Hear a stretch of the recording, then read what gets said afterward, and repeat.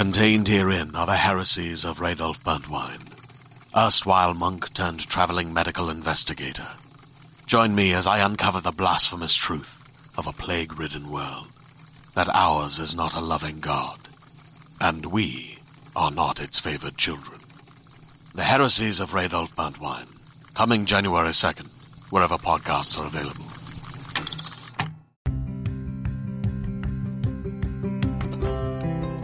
You're listening to Book Club Babes. Let's get into it.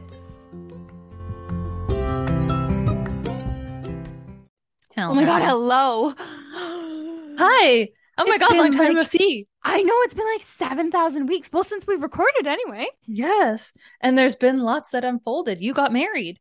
I did get a husband in term. That was exciting. And you stood beside me.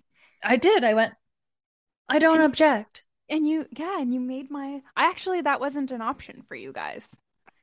That was only an option for my dad and Marty's mom and stepdad during our secret one. Secret wedding. I didn't add it in as an option to the main event because I was like, we're already married. Nobody can object. True. This is true. Yeah, and also, I stood on your side and agreed with you that you should get as many dogs as you want. I know. And he said I can only have 2. So I'm actively looking. She's already looking, everybody. There's one that I really want to foster. I can't wait to hear about it on the weekend because it's also Caitlin's birthday tomorrow when you're listening to this. Oh, yeah. I'm old, bitch. I'm 33. You're a 33-year-old lady. Yeah. Welcome to the club. I don't know about you, but I'm feeling 33. That's how it goes, right off the tip of the tongue. Rolls right off. Yes, Rolls Royce. It's the Rolls Royce of all ages. 33. Actually, 33 has been pretty great so far, I'll have to admit. It's not bad at all. But we're going away for the weekend and we're gonna stay in an A-frame. Yeah, so we are. We're doing that. We're having a little getaway. What are you like reading, watching, potting, anything? Crafting? Oh my god. Well, I'm knitting mittens. I've already told you about this. For me? Not yours yet, but I'm getting there. Okay. And then you've got an order list? Like, no, I'm just finishing you know me and how weird I am. Yes. I have to finish the ball of yarn first. So I'm finishing up the open ball of yarn. I bet you Ashley would be the exact same as you. Let me know, Ashley. Do you message knit, me Ashley? on Instagram? Yeah. I bet you she would do the exact same thing. It's just the impulse is there, and it's just it keeps things tidy. Anyways, you're next. And you know what? It's harmless. It's literally harmless. So it's not hurting anybody. So I'm knitting. That's one of the things that I'm doing. Cute. And then I'm almost finished. I have so little left. I fell asleep reading last night because I woke up and lights were on and my book was halfway across the bed. Anyways, Woman on the Edge. Oh yes. You're liking book. It? Oh my god. Yes, because like at the end of every chapter, it's almost like a cliffhanger and you're like, I need to read more. Okay, I like that. Is it worth it? Like what would you rate it so far? I would say it's like a 4 right now. I like it a lot. Yeah.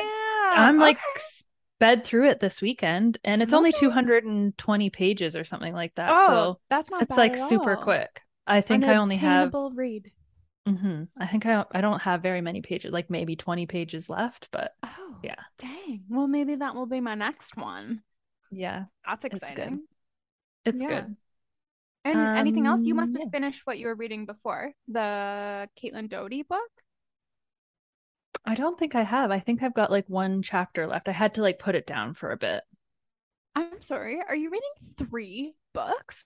I am. It's too much. It's giving me anxiety. You're reading a real life book, a fiction, and then I don't know what this one is. Like a fantasy. It's got a fantasy vibe. I don't know.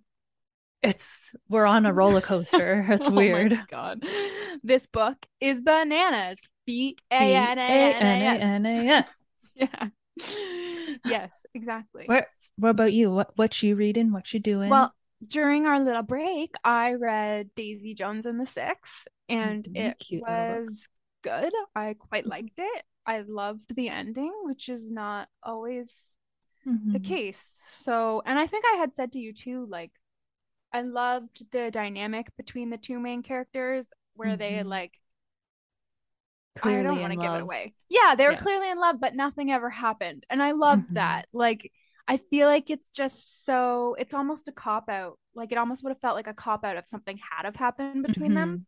You know what I mean? Because he loved his wife so much and whatever. And anyway, it was a good book. It was written weird, but I liked it. It was a good book. Yeah. And then when there's that twist that you find out, and I was like, wait, what? Like the author or whatever. Anyway. That was a good book. And now I'm reading All Good People Here by Ashley Flowers, who she has the Crime Junkie podcast along with like 7 billion other offshoots of a podcast. Oh, I was going to say, that sounds so familiar. And the name of the author sounds so familiar. That would be why. It's her debut book. It's a thriller, obviously. I'm going to be honest. I'm struggling with it a little bit. It's not as good. I mean, I didn't really have high hopes, but I'm not loving the writing style. You know how it's like sometimes when you read a book, it feels like a bit of a struggle. It's not forced. Fluid.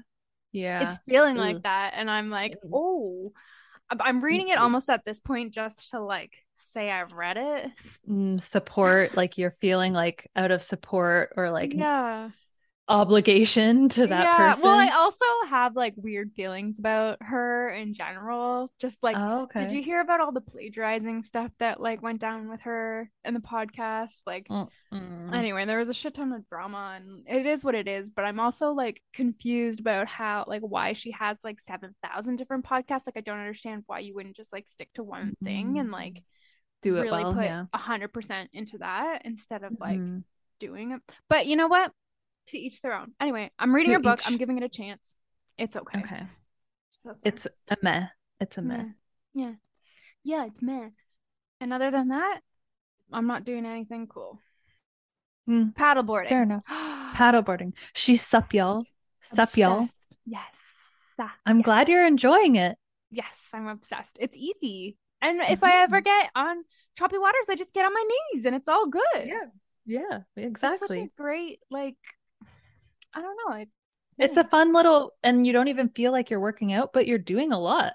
Yeah. Stabilizing your core. Your arms are going to get strong. Jacked. All right. We have a new babe. One? After all this time? After all this time. I hope I haven't missed anybody with all the rigmarole that we have been going through, but I don't think we have. I think it's just Bridget. So hello. And welcome. Thanks for joining us. Being our one and only gal. After all this time. Away. Everybody's over us. They're like, not relevant anymore. Worst podcast ever. Never heard of her. Goodbye. Actually, funny enough, Shauna, our friend Shauna is reading Beartown with us right now. But she's reading Beartown and listening to the podcast, which I know she's going to the beginning. I didn't even think about that. But she's like, why do you guys and all the others love this book? It's literally just about hockey. Like, why do you love this book? I don't want to keep reading, but you guys love it. So I'm going to keep reading. And I'm like, it's so good. It's such a good book. No. And that was the first Frederick Backman book that I had read. And I liked it. I want to read his new one coming out this month. I know. It's exciting, eh? Yeah. I feel like I got to read the middle one to read the last one, though. Again. True. Or listen to it or something. Because what if something happens and I don't understand? But it's in the true. I should do a reread. Okay. We should talk about the book that we're reading this week, which is Wrong Place, Wrong Time by Gillian McAllister.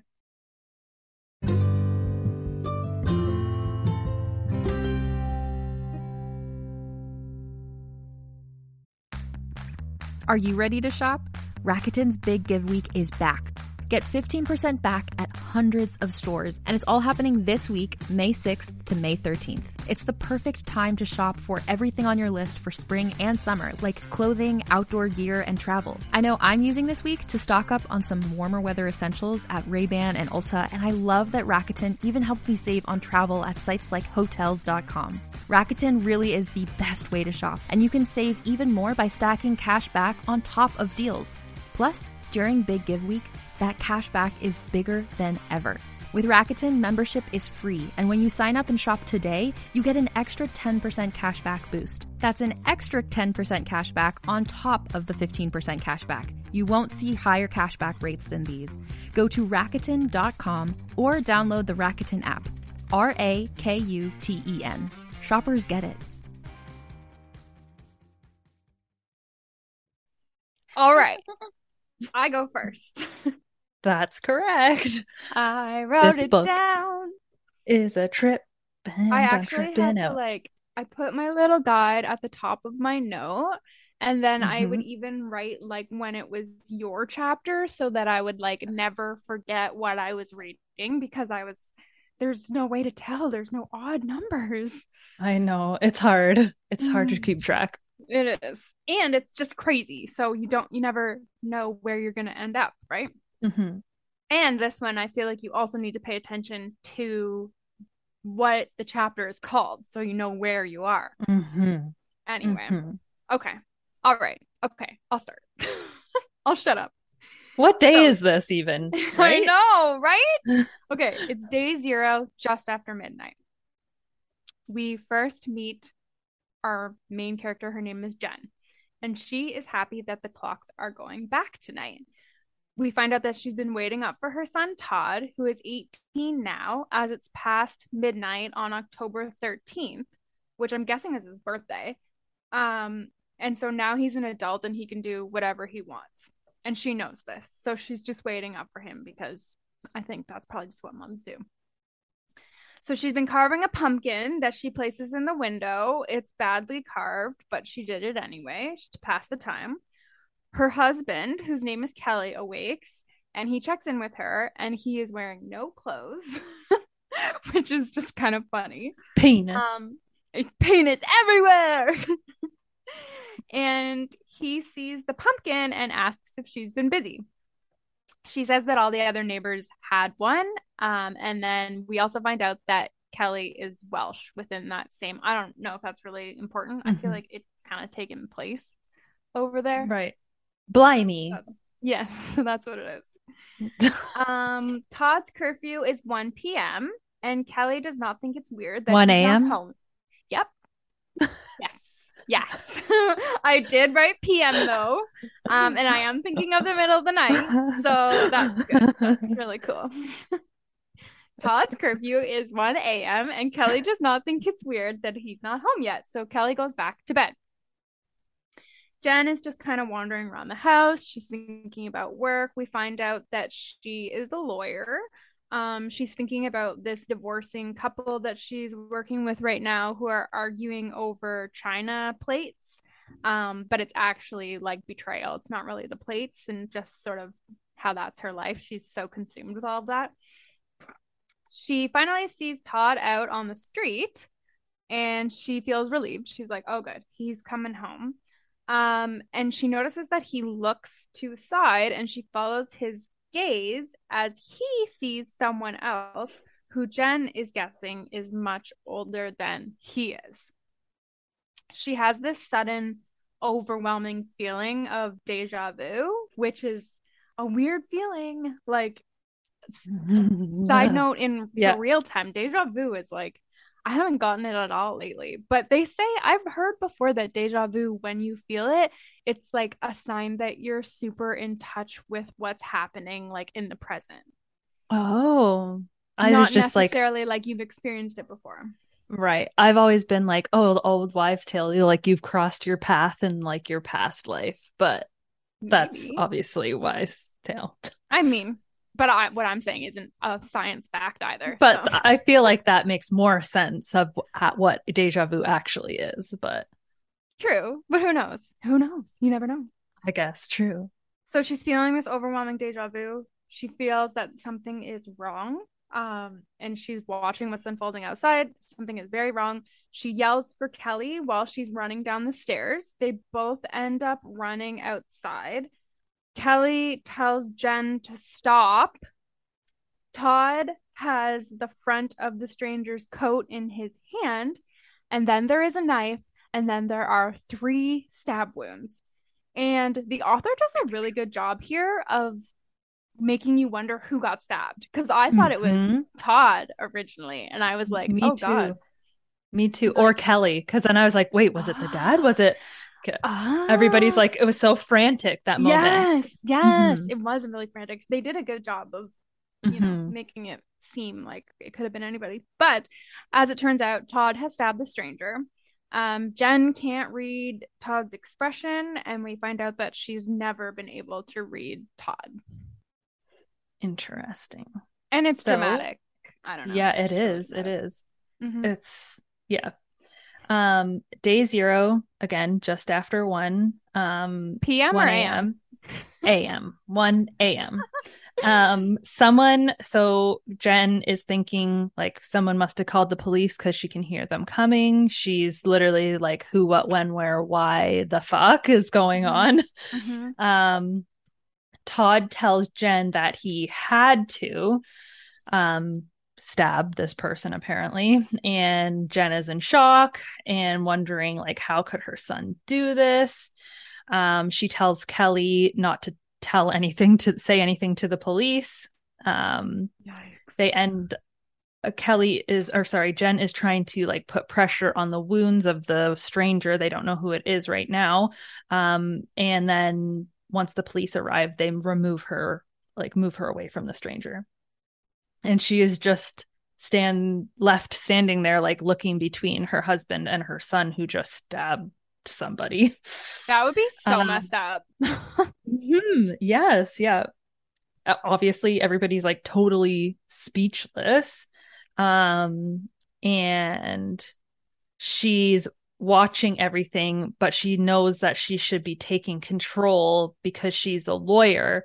And she can't like break past that barrier, that wall that she's just totally in shock. She asks her son what happened, and he said, well, I stabbed him, so I guess they'll arrest me. But that reading on, it kind of seems that that's not necessarily so out of line. Like that's kind of his character. Like he has a lot of puns, and he says things literal. Like when she called him later on, and she's like, "Where are you?" And he's like, "I am on planet Earth" or whatever. Like exactly true. I don't know, but I don't know. Yeah, it's still so Jen. Hard. Exactly. It's that's the right word. Jen tells him to stop talking. Todd offers his wrist to the police officers, and he's cuffed. He ignores Jen, and she trying to plead and telling them, the police officers, that she's a lawyer, though she's not a criminal lawyer. She's a lawyer nonetheless. And she's in like lawyer mode by the sounds of it, or kind of getting there at least. She's just thinking like, we have to find out why he did this, like the why behind it all. She looks away from the police, and she looks at the stranger, and she's sure he is dead. And Kelly is looking like heartbroken as well, like just witnessing their son. It's crazy. Anyways, I can't imagine. Later on, they're at the police station. Kelly is furious. He says that he'll do the talking.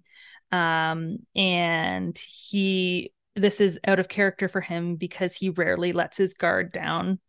And the officer, she can hear an officer on the phone, and Jen is straining to listen.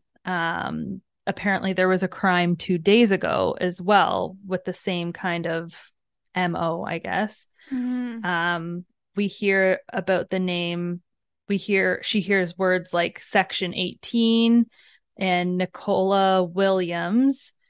and that the perpetrator is AWOL. And she knows that Section 18 is like essentially a stabbing, or like intent to harm with a weapon or something like that was the legal jargon.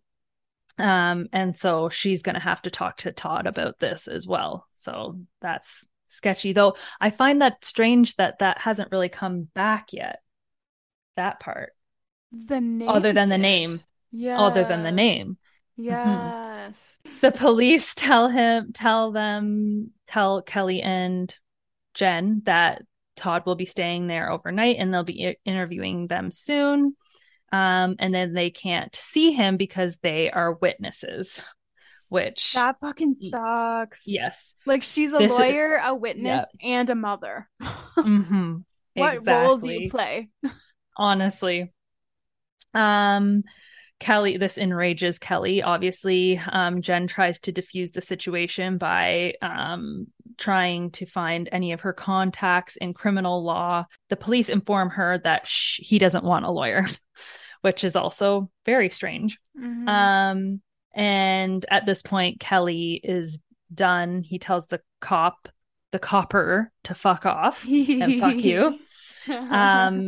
And this does not go over well. The police obviously they can talk to him tomorrow.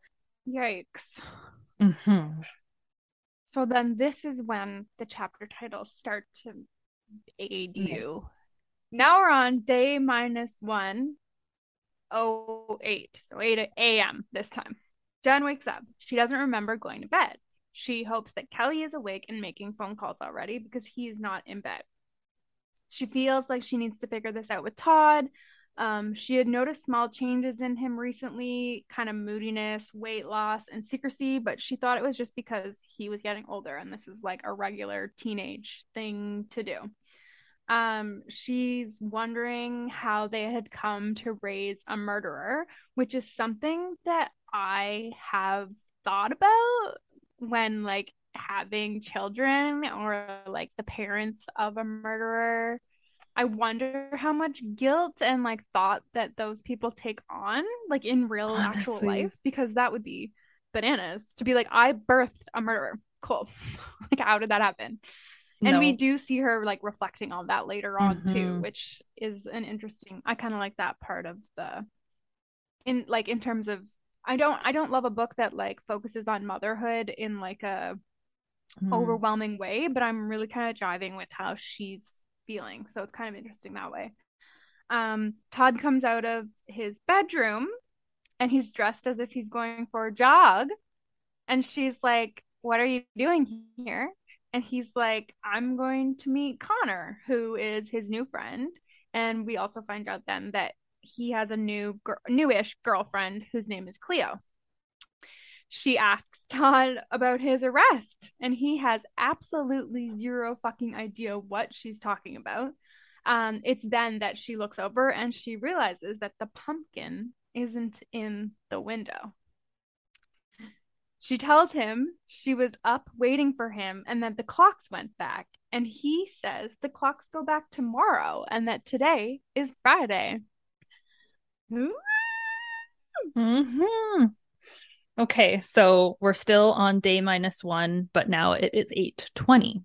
So she tells Todd to hold on a second, and ask, and she's thinking like, what the fuck is going on?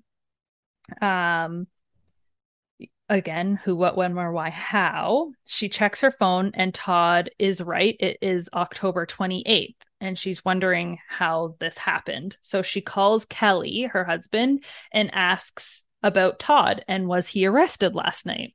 What happened last night? Those kind of questions. He's like, what are you talking about? Have you gone mad? Is literally what he's asking. It's starting to dawn on her that if it didn't happen last night, then her son isn't a murderer. Maybe she has in fact lost her mind, or maybe it was just a dream. So she's feeling like a wave of relief wash over her. Todd reappears and she tells him that she had a dream where he killed somebody, and he asks who, which I found odd. Mm-hmm. And then things start playing out like it was yesterday, which is really strange. And then she was thinking that maybe it's a premonition that she had. So she's still trying to just figure it all out. And then she realizes that maybe she can change the events maybe of what happens later, like the next day. And she tells Todd that I think I heard something on your computer upstairs. So he runs upstairs. Ba-ding, ba-ding. He runs upstairs to check, and she finds the knife in his backpack. I couldn't imagine finding a knife in your kid's backpack after you just had this dream, premonition, vision, or whatever. Like, yeah. It's solidifying that it was real. Real. Exactly. Yeah, that would be a mind trip. Yeah. Okay, now we're at day -1 and it is 8:30. So literally 10 minutes after Chantal.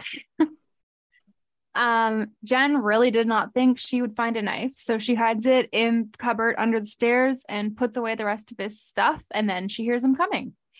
When Kelly gets home, she tells him that she found a knife in Todd's bag. Jen tells Kelly that she saw Todd stab someone with this knife yesterday.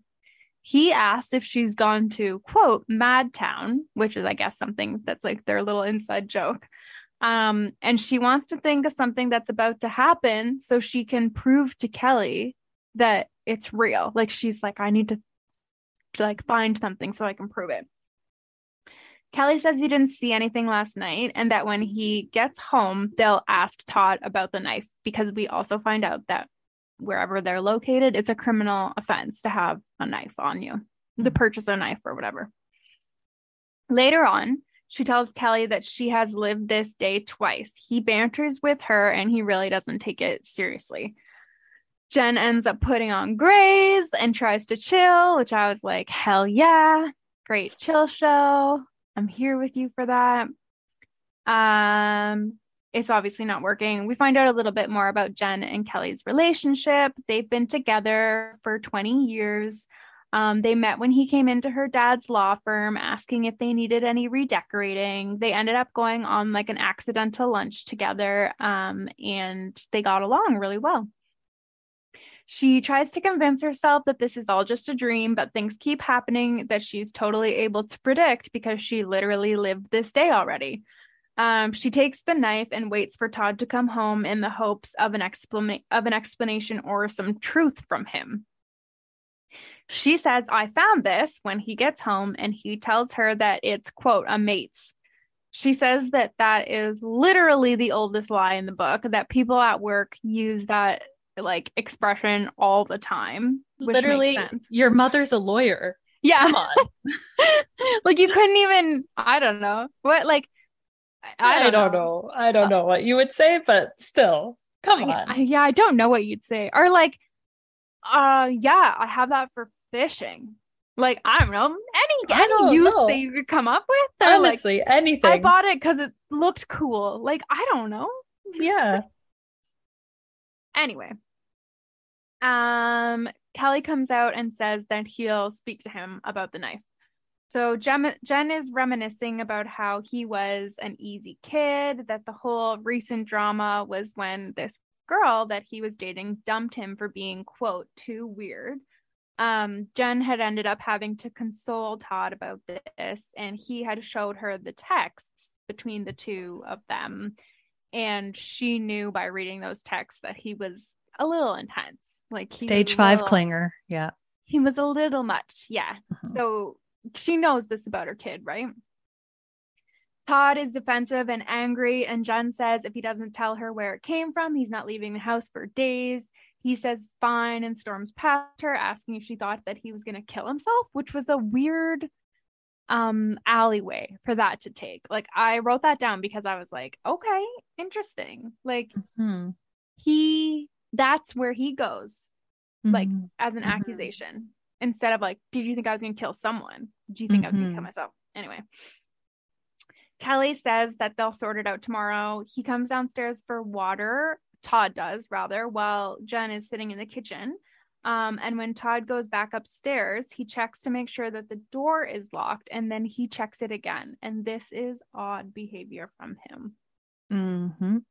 Something sketchy is going down. Something fishy. So it is day -2, 8:30 in the morning. Before Jen even wakes up, opens her eyes, she's wishing, please don't be Friday. Please don't be Friday. Fuck. That would be Groundhog Day, right? Yes. Yeah, exactly. Just living the same day over and over again. Yeah. She wakes up, she goes downstairs and she finds a clean kitchen, and she's thinking that maybe this is all over and done with, but wrong. It isn't. It's the 20th. It is now the 27th of October. So that's the day before the incident. Fuck. Yes. So she's figured out, okay, we're going backwards, but are we going to be going backwards forever? She needs to talk to somebody who will understand her, and she knows who that is. And that's going to be Rakesh, her longtime co-worker. They seem to be very good friends. Work BFFs. Mm-hmm. Work Love BFFs. Those. Yes. Gotta have one of those. Exactly. So we find out a little bit about Rakesh. He was originally in medicine and now a lawyer. So just a smarty pants, obviously. And she wants his unqualified medical opinion.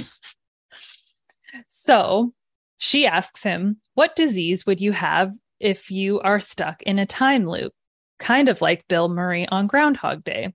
He says stress, but also nothing good. He lists brain tumors and whatever. All oh my God, could you imagine how this book ends? She's got a fucking brain tumor and that is real. I'm pissed. I'm already pissed if that's the ending. So she tells him that she keeps waking up further in the past and that Todd commits a really bad crime. He asks, so you've been to the future? She says, so you don't think I'm crazy? And he says, no, not really, but you're probably under a lot of stress and anxiety, but also I have no fucking clue. Jen knows deep down that it's not stress. And she doesn't make this known, but Rakesh tells her that a friend did something about time travel for his PhD, something about time loops and theoretical physics. And his name is Andy Vitesse. Interesting. So after speaking to Rakesh, she feels a lot calmer, just getting it off of her chest, and that he didn't think that she was crazy. She's wondering though how it happens. She's wondering if it's when she sleeps, and she's wondering how she gets out of it, and maybe she needs to do something to save Todd, and then she'll get out of this loop. She does a little googly woogly. This gives me so much anxiety. I know. Thinking about if this was real. No. I don't know. I don't know. Yeah. She starts Googling. She finds something called a bootstrap paradox, which is a lot of jargon that I didn't even understand. And it turns out that Jen didn't either. But this one was more her speed and more my speed, which was 5 easy tips to escape a time loop. It's like a BuzzFeed article. Yeah, exactly. Yeah. And those 5 easy tips are: find out why, tell a friend, document everything, experiment, and try not to die. So, reassuring. Yeah. Yes, exactly. So she's starting to wonder where this is heading, and she's wondering if she's going to have to make a maternal sacrifice for her son. But she knows that she needs to get Kelly on her side and understanding her. And hopefully that will help stop the murder. And she's wondering though, if she took the knife, then why didn't that work to get her out of the loop and stop the murder? So these are all, she's just got a lot of questions, a lot of Q's with no A's at this point. 0. Yes. So back at home, she's thinking about Todd, and she's wondering who even is Cleo. She hasn't even met her yet. And he seems to be checking over his shoulder a lot. And he comes home and asks what she's looking up. And she says time loops. She's just like being straight up. And he's actually interested, like, oh, that's cool. And she asks him what he would do if he was in one. And then he explains to her that it's usually the tiniest detail, and kind of like the butterfly effect. I don't know if everybody's seen that movie or whatever, but I feel like it's an episode of The Simpsons too. Oh yeah. With the dragonfly or whatever. Yeah. And he explains that the butterfly effect is that one small thing changes the future. And at this point, she decides to follow him on his way to Cleo's. Classic. This is like a Pip move. Mm-hmm. We got a Pip 2.0.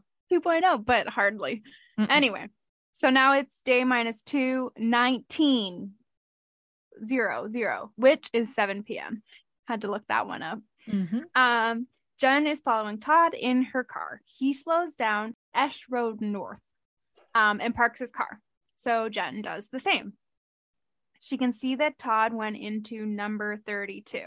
So she looks up the address on her phone and she can see that it is listed as a business called Cutting and Sewing Limited. And it is owned by Ezra Michaels and Joseph Jones. She's standing in front of this house because she's been on her phone, and someone starts to exit the house, but she's in the way. So there's no way that she can like secretly get out of this guy's way.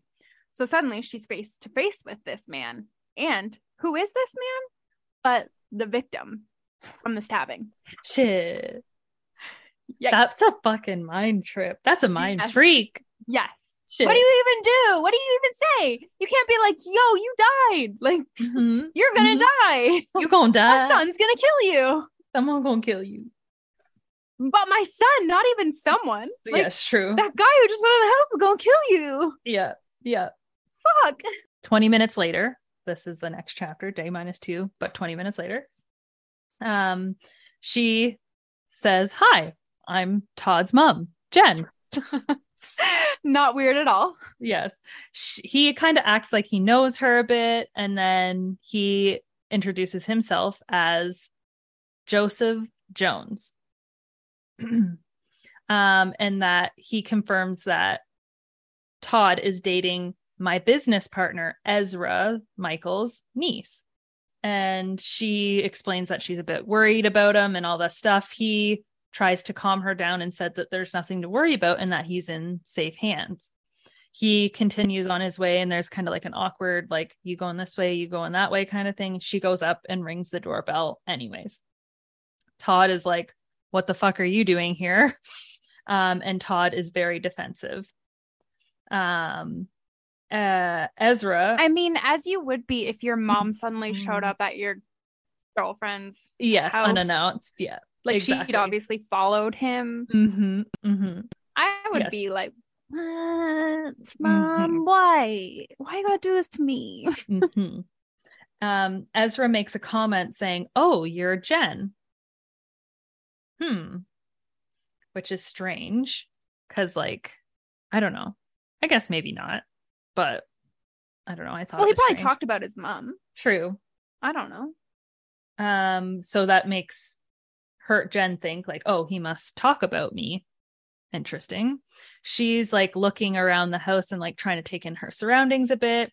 And that this house doesn't seem like a home, like it doesn't smell like a home or anything like that.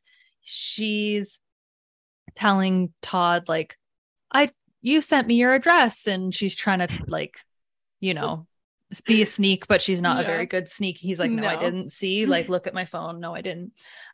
So then before she goes, she said, I'll leave, but I need to use the bathroom.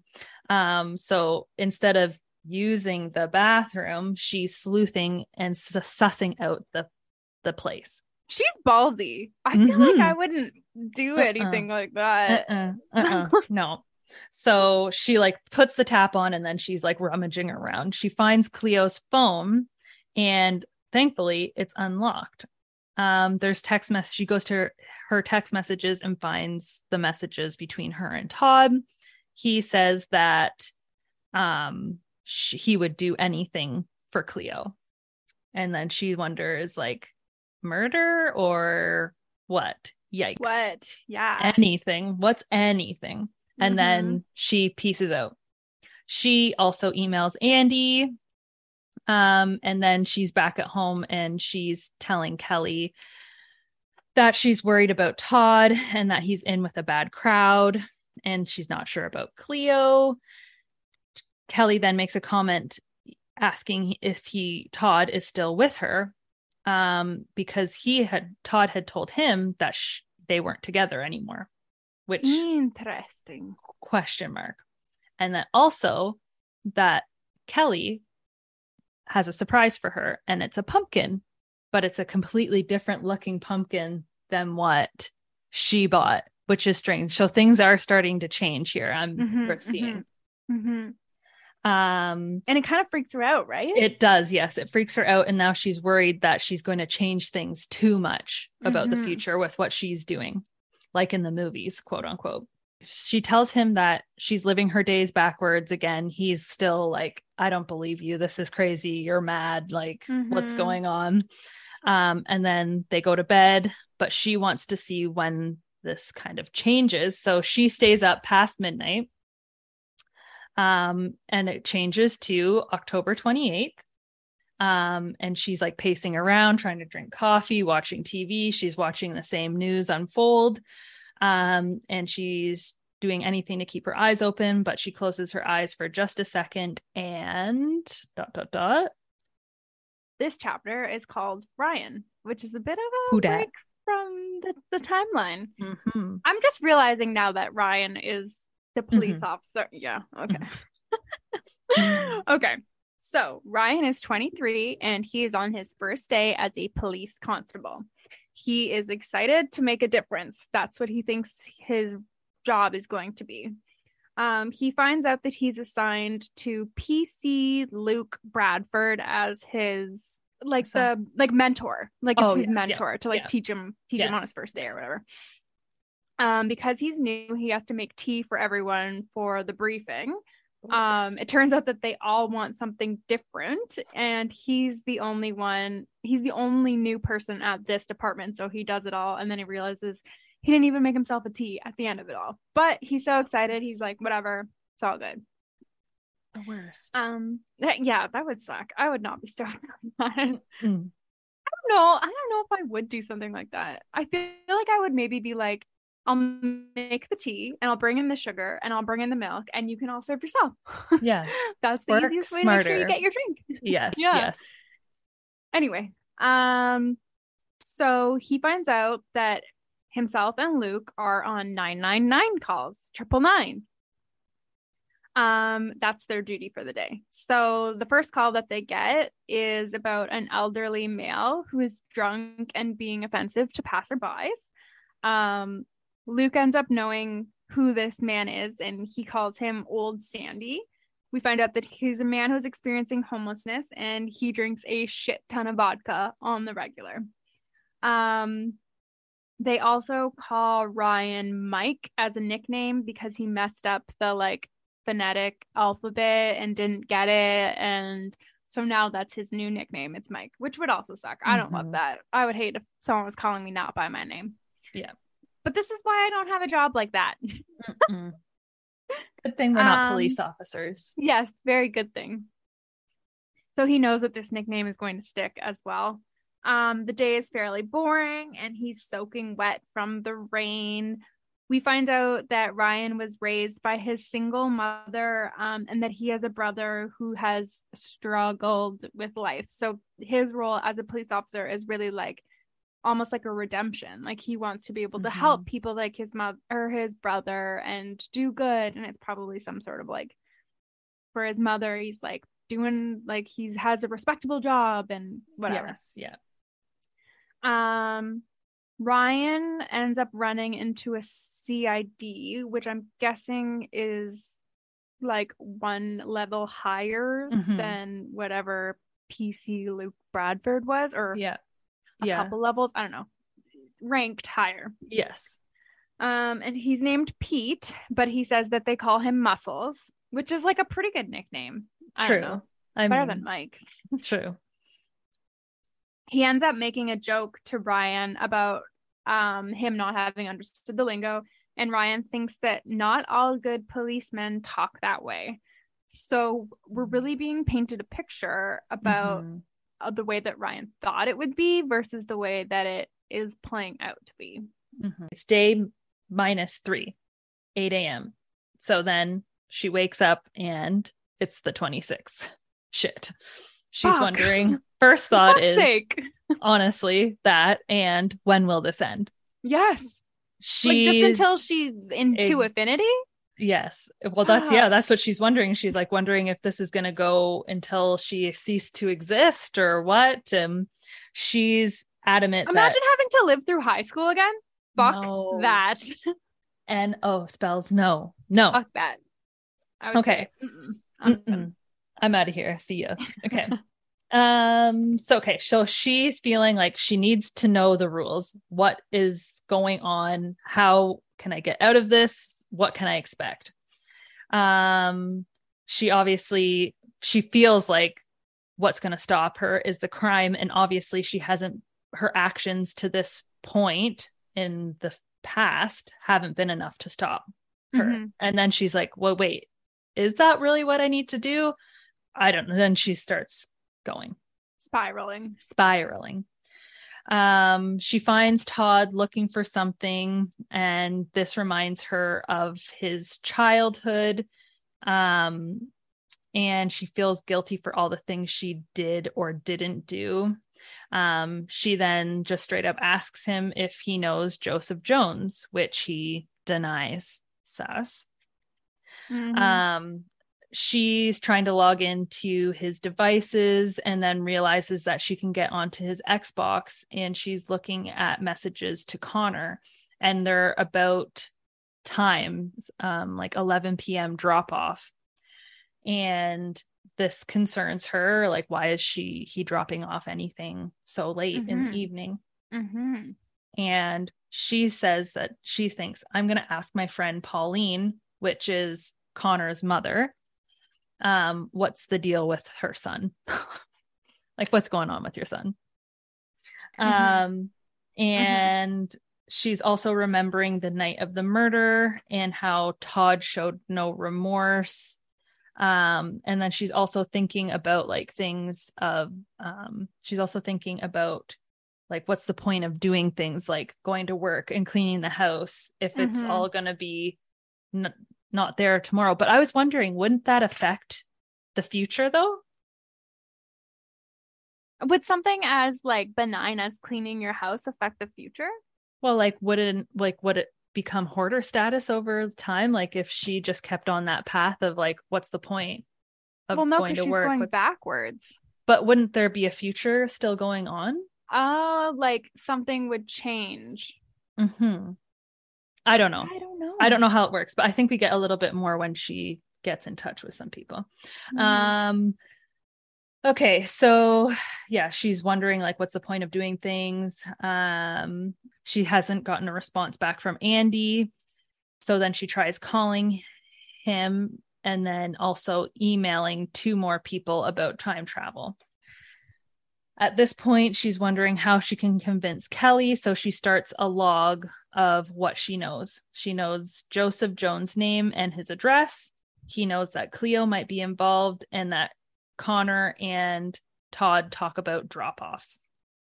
She decides to do the school run for a change. And this makes her feel like she wished she had done more of these. She finds Pauline, and we find out that they became friends after representing her in her divorce from her cheating ex-husband, who was sending dick pics to his mistress. Yikes. She decides to cut right to the chase and tells her that Todd is acting strange and asks if Connor is also acting strange. She tells her she's reading between the lines, and Jen appreciates that, but she says that Connor seems fine, but she's going to do some digging. She seems really chill. Yes, she does. Exactly. Todd pieces out to Cleo right away when they get home, and he's feeling irritated by both of his parents and even tells them to like get a hobby, like stop focusing on me. This makes Jen want to Facebook stalk Cleo. We find out that she's a few years older than Todd and goes to an art college nearby. Her profile is full of model-esque shots, a strange amount of political memes, flowers, and other teenager stuff. And at this moment, Jen decides that she's going to talk to her. Pauline then calls with the scoop from Connor, and we find out that Todd knows these older guys that are related to his new girlfriend, and there's a weird vibe at their house. She mentions the company that Jen already knows about, and she mentions that she thinks it's a front, but she'll keep her posted and she's going to do more digging. Jen decides that she's going to use the car accident that's going to happen today to prove to Kelly about the time loop in hopes that it will stop everything. I forgot about this. Yeah. Yes. So they walk to the scene of the accident, and she tells him what's going to happen. I was worrying, like, why wouldn't you just try to stop it? That's callous to just watch it happen. But we find out that the person is unharmed. Like, they're fine. Yeah. So then it all happens. The car comes around the corner and loses control and crashes. Kelly's first comment is, "This is mental." And Jen agrees. And he says that he's going to try to believe her. So then Jen tells Kelly everything that's going on and what she's like concluded and everything like that, gives him the scoop on Joseph. He asks what her theory is. She thinks that Todd is scared of them and he's gotten too far involved and can't get out. Kelly helps expand her list with possible reasons of why he would kill somebody. They think maybe self-defense, loss of control, conspiracy, or maybe a hitman. Kelly jokes that this isn't James Bond.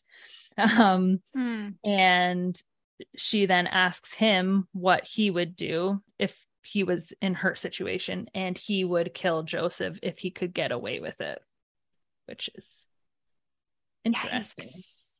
Yeah, that is quite the move. Mm-hmm. I feel like my first thought would be like, do I need to kill my kid? Like, just to make sure that what's better? I don't know. Yeah. I mean, I guess that's kind of selfish in a way. Yeah. Because having a kid in jail is probably better than having killed your kid. But I don't know. I don't know. I don't know what the right thing is, but you can tell that Kelly has a side to him that's like no hesitation. Yeah. Like he can like kind of switch in a second. So I don't know if there's something going on there, but he seems like a good guy. Interesting. I don't think he's involved. I don't think he's involved. I don't know if maybe it has something to do with Todd's personality or something. I don't know. Okay. All right. Now we are on day -4, 9 a.m.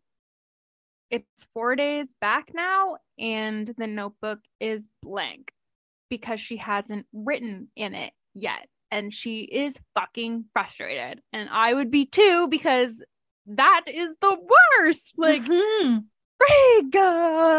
So she realizes that the entire conversation that she had with Kelly and everything that she has done up until this point has not happened. So she can't even talk to her husband about it anymore. Like, she probably felt so much relief thinking that she had this like perfect sounding board, and it's gone. So she does end up asking Kelly if he remembers their walk last night. He doesn't. She realizes that telling him actually archived nothing. I would be livid. She realizes that if the notebook is blank, the emails she sent to Andy haven't been sent either. She checks and she's right. The emails have not been sent. She's like freaking out. So she goes into work and she tells Rakesh again what she's going through. But this time it's flat and factual because she has told this story many times, although this is, in fact, the first time that Rakesh has heard the story. That would be the weirdest thing. Like, yeah. Fuck. She is over it. She's over it. Yes, yeah. I am too, though. Like, I'm super over this. Just what? I have no idea how this book is going to go. Like, none. Anyway, so she tells Rakesh what's going on again, and she asks him to contact Andy for her and that she needs to meet him today. He's like, I'm positive I've never told you about Andy. And she's like, yeah, you did, but can you just do this? And he's like, okay. So they arranged to meet in a cafe that Jen likes. As she walks there, she takes stock of all of the ways that she thinks she could have been a shitty mother, as if she's trying to make sense of what she has seen Todd do in the future, which is reasonable. I feel like that is something that you would do. She meets with Andy and she can tell that he's not really feeling this rushed meeting. She ends up unloading literally everything. She leaves out no details. She can tell that he might not be totally believing her. I think he asks her something like, I don't need to ask you whether you think this is true or something, which is just like a passive aggressive post-it note. So then what she does is she says that he wins an award in 2 days. And he is hella shocked, and he knows about what the award is, and he knows that he's been shortlisted, and he does a quick Google, and he says that information is not in the public domain. And Jen says she's glad about that because she's like, I'm telling you the truth. I Googled you and you had won the award. Yeah. So now he starts to take it a little bit more seriously. So she asks if it's possible, and he says he's not sure, but that it's not impossible. He asks her to cut her finger with a knife and says if the cut isn't there tomorrow, she's living in yesterday's body rather than time traveling, which was an interesting differentiation. I can't say it either. So which was an interesting observation to make. There we go. Yes. Thank you. Yep. Yep. He tells her that, quote, it's theoretically possible for you to have somehow created such a force that you are stuck in a closed timeline curve, end quote. Whatever the fuck that means, I don't know, but it's there. She asked how she can get out of it, and he said that the obvious answer would be to reach the inception of the crime. She asks what would happen then, and he says she would stop the crime from happening. Essentially, that's what he's thinking is going on, and she had sort of summarized that as well. Jen wonders if perhaps she knows something or can find something out that can in fact stop this crime from happening. They part ways. Jen calls Todd to find out where he is. He is at their house. That's when that like weird exchange about like, I am on the internet at our house or whatever happens. So guess what Jen does? She's like, I'm gonna go see Cleo. Classic. She does somehow feel that the key to all of this rests with Cleo. So what she knows is that around the time that Todd met Cleo and started hanging out with Connor, which was a similar time frame, there was a change in Todd. So she knocks on the door and Cleo answers. Obviously, she has to introduce herself again because she knows who Cleo is, but Cleo has no idea who she is.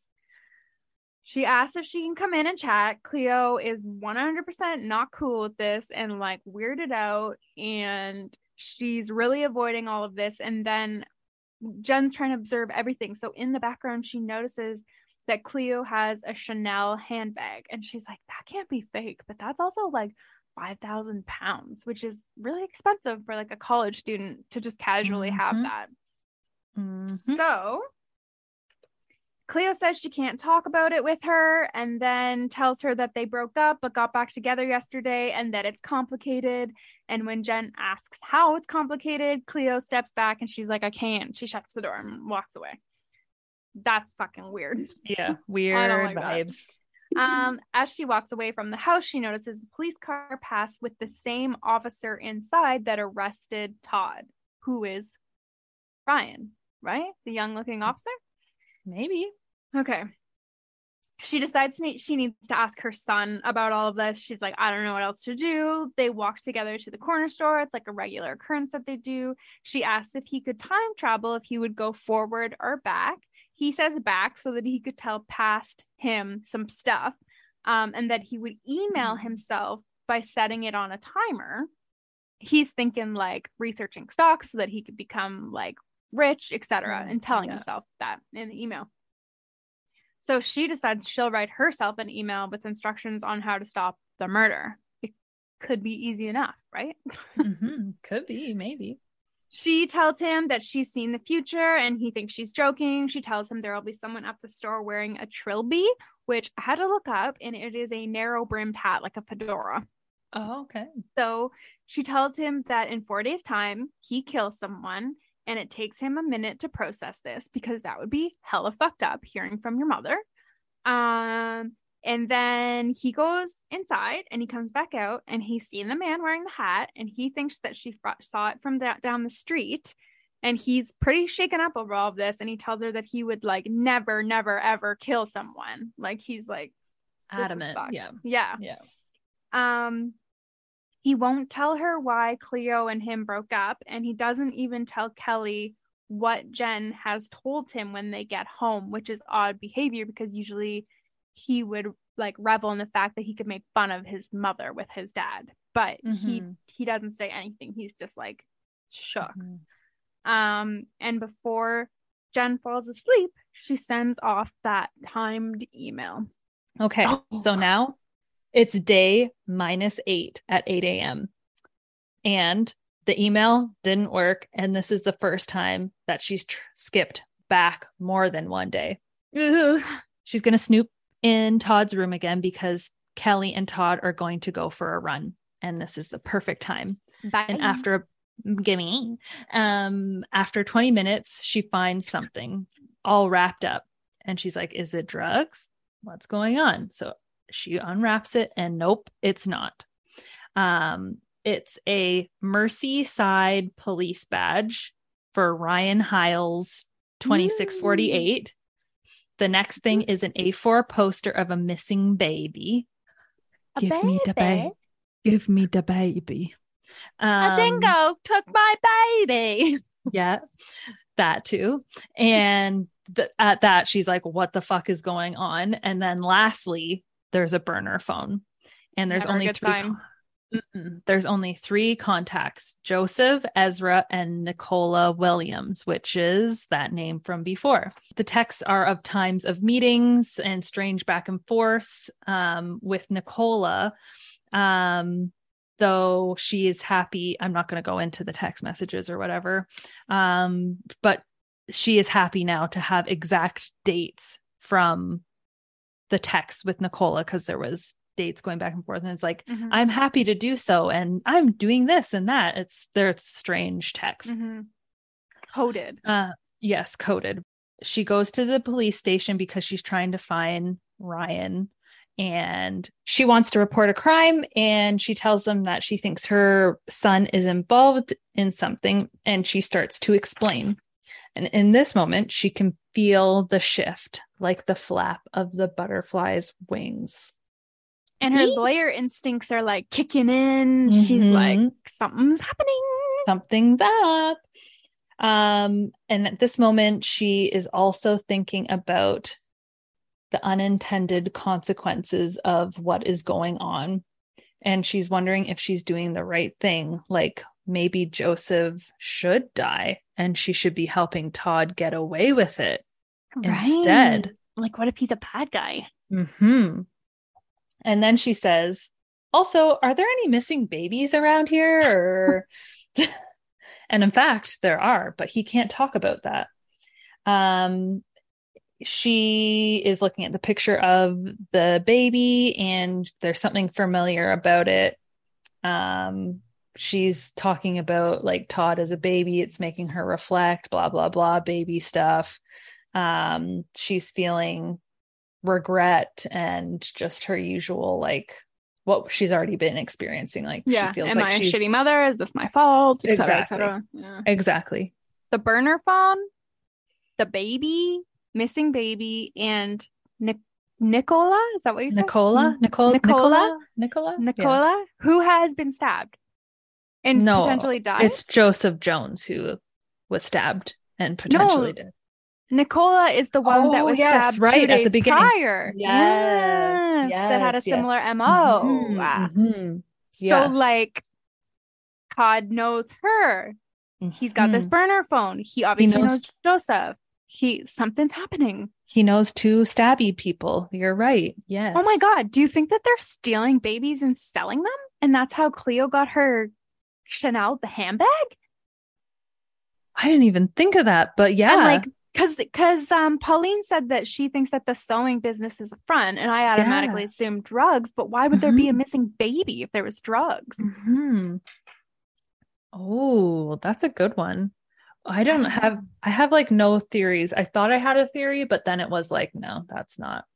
I just ran with that one because I just thought of it, but I also have 0 theories. Like, I do not know how this book is going to go.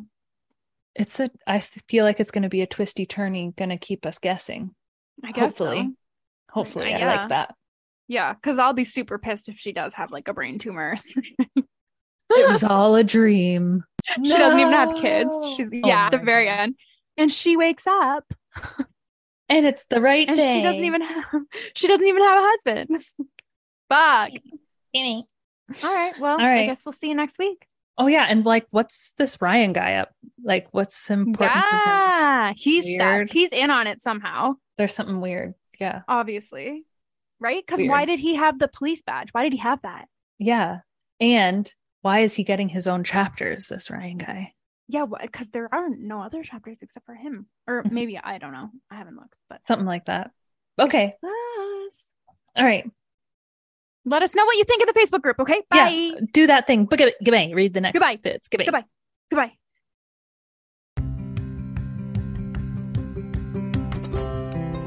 Thank you so much for listening. Please join us over at the Book Club Babes Facebook group for book discussions and to make your book recommendations, or on Instagram at bookclubbabes.pod.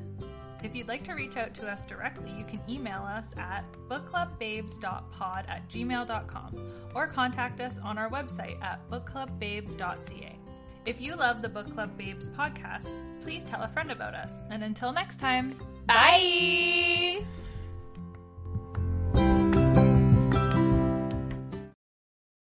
Hey there, this is Justin Bartha. I made a funny new podcast, King of the Egg Cream. It has the greatest cast in the history of podcasts with actors like Louis Black. I'm torn by my feelings for 2 women. Bobby Cannavale. You can eat it, or if someone hits you, you can put it on your cut. Melanie Linsky. I wonder what these marvelous things are that look just like boiled chicken feet. Jason Ritter. I can break things and pick locks and kill people. Michael Stuhlbarg. The whole point is to inspire people that they should make themselves better. Ari Grainer. No, don't whet its appetite. What are you, an idiot? Me, Justin Bartha. That's not just any egg cream, that's a Lemke's special. And all narrated by the hilarious Richard Kind. This is the story of Harry Dalowitz and how he rose from nothing to become New York's King of the Egg Cream. So if you like funny true stories, come listen to King of the Egg Cream, available wherever you get your podcasts.